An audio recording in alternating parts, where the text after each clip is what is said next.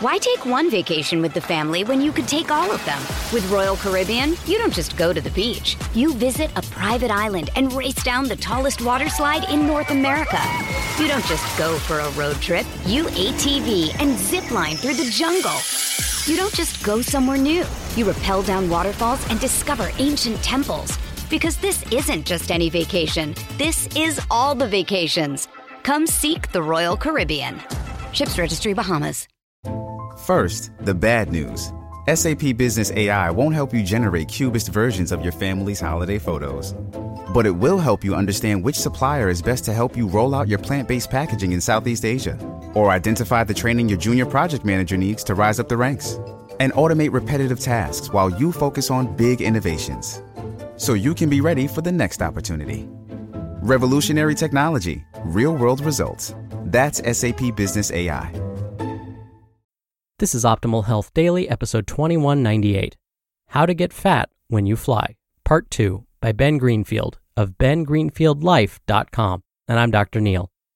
Welcome back to Optimal Health Daily, or welcome for the first time if you're new here.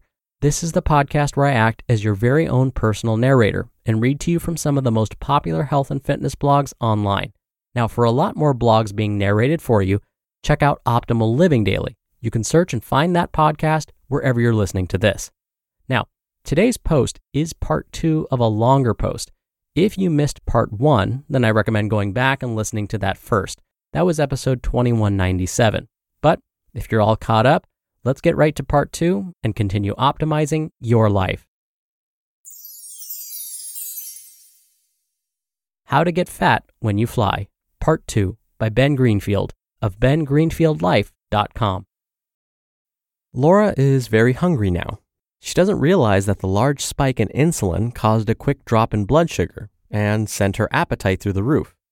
Whatever has happened, she knows she is in a perfect situation to gain fat by making a dietary decision based on appetite cravings rather than rational choice.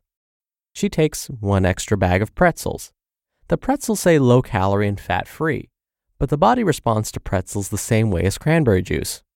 Laura is glad she did not pack food for the plane, because otherwise, she would have been equipped to avoid these fat gain decisions, and might have instead simply opted for a glass of sparkling water with a lemon wedge to drink with her apple and almonds. Laura is very careful to avoid the rule of 1 hour, 1 minute on the plane.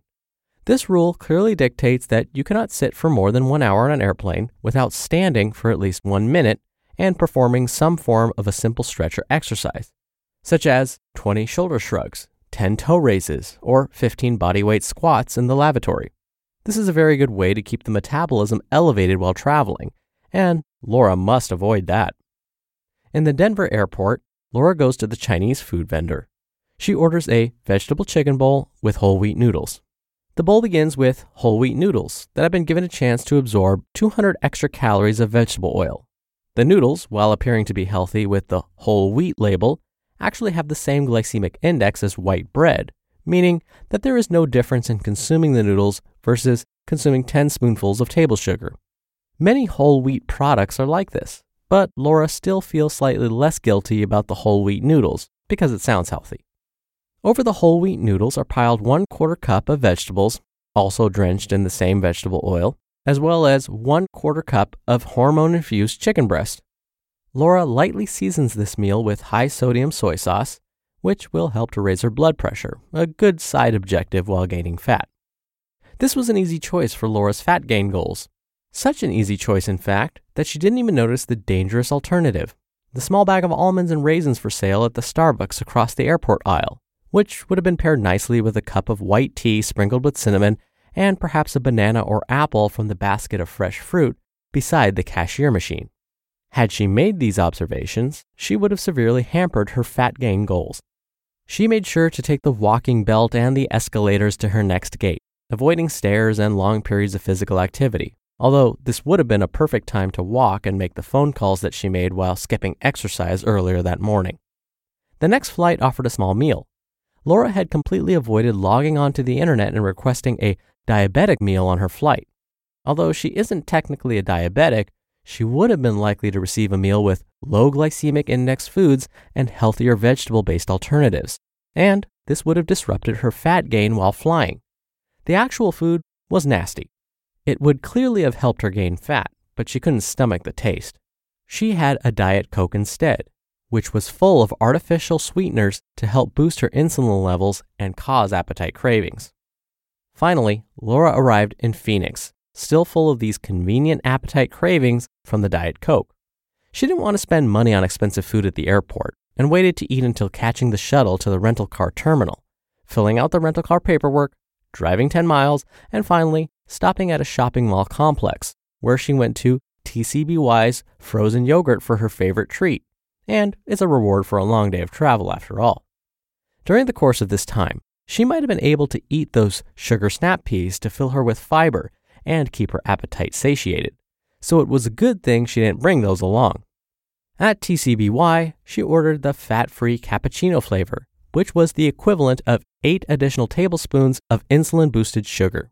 She made sure to avoid drinking water with this snack, as she knew her dehydration would severely inhibit fat burning.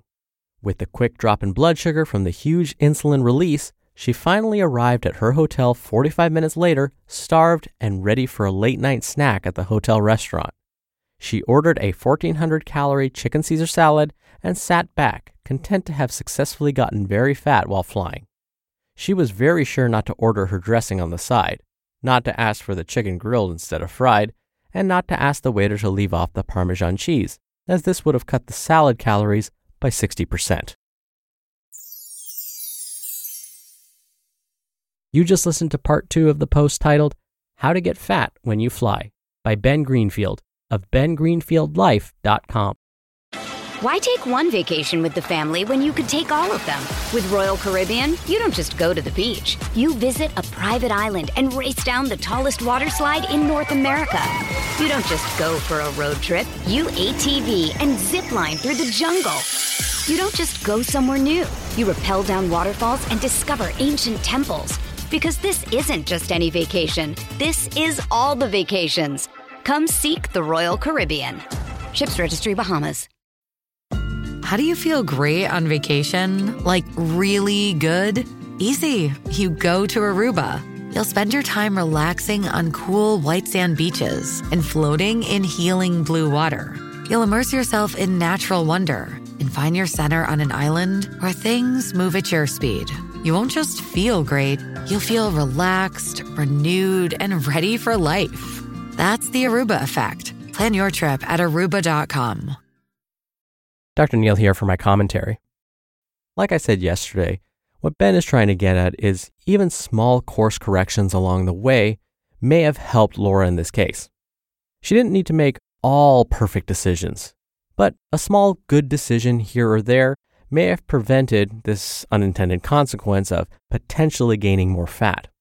One of the most common things I hear from patients is that when they travel, all of their nutritious eating goes out the window. And part of it is just a lack of planning.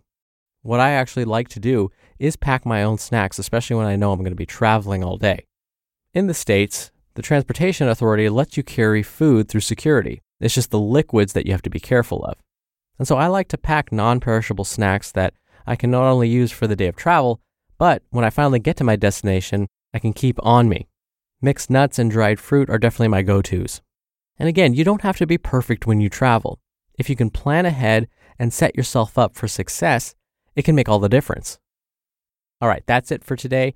Thank you as always for listening. Have a great rest of your day, and I'll have a bonus episode for you in just a second. So I'll see you there where your optimal life awaits.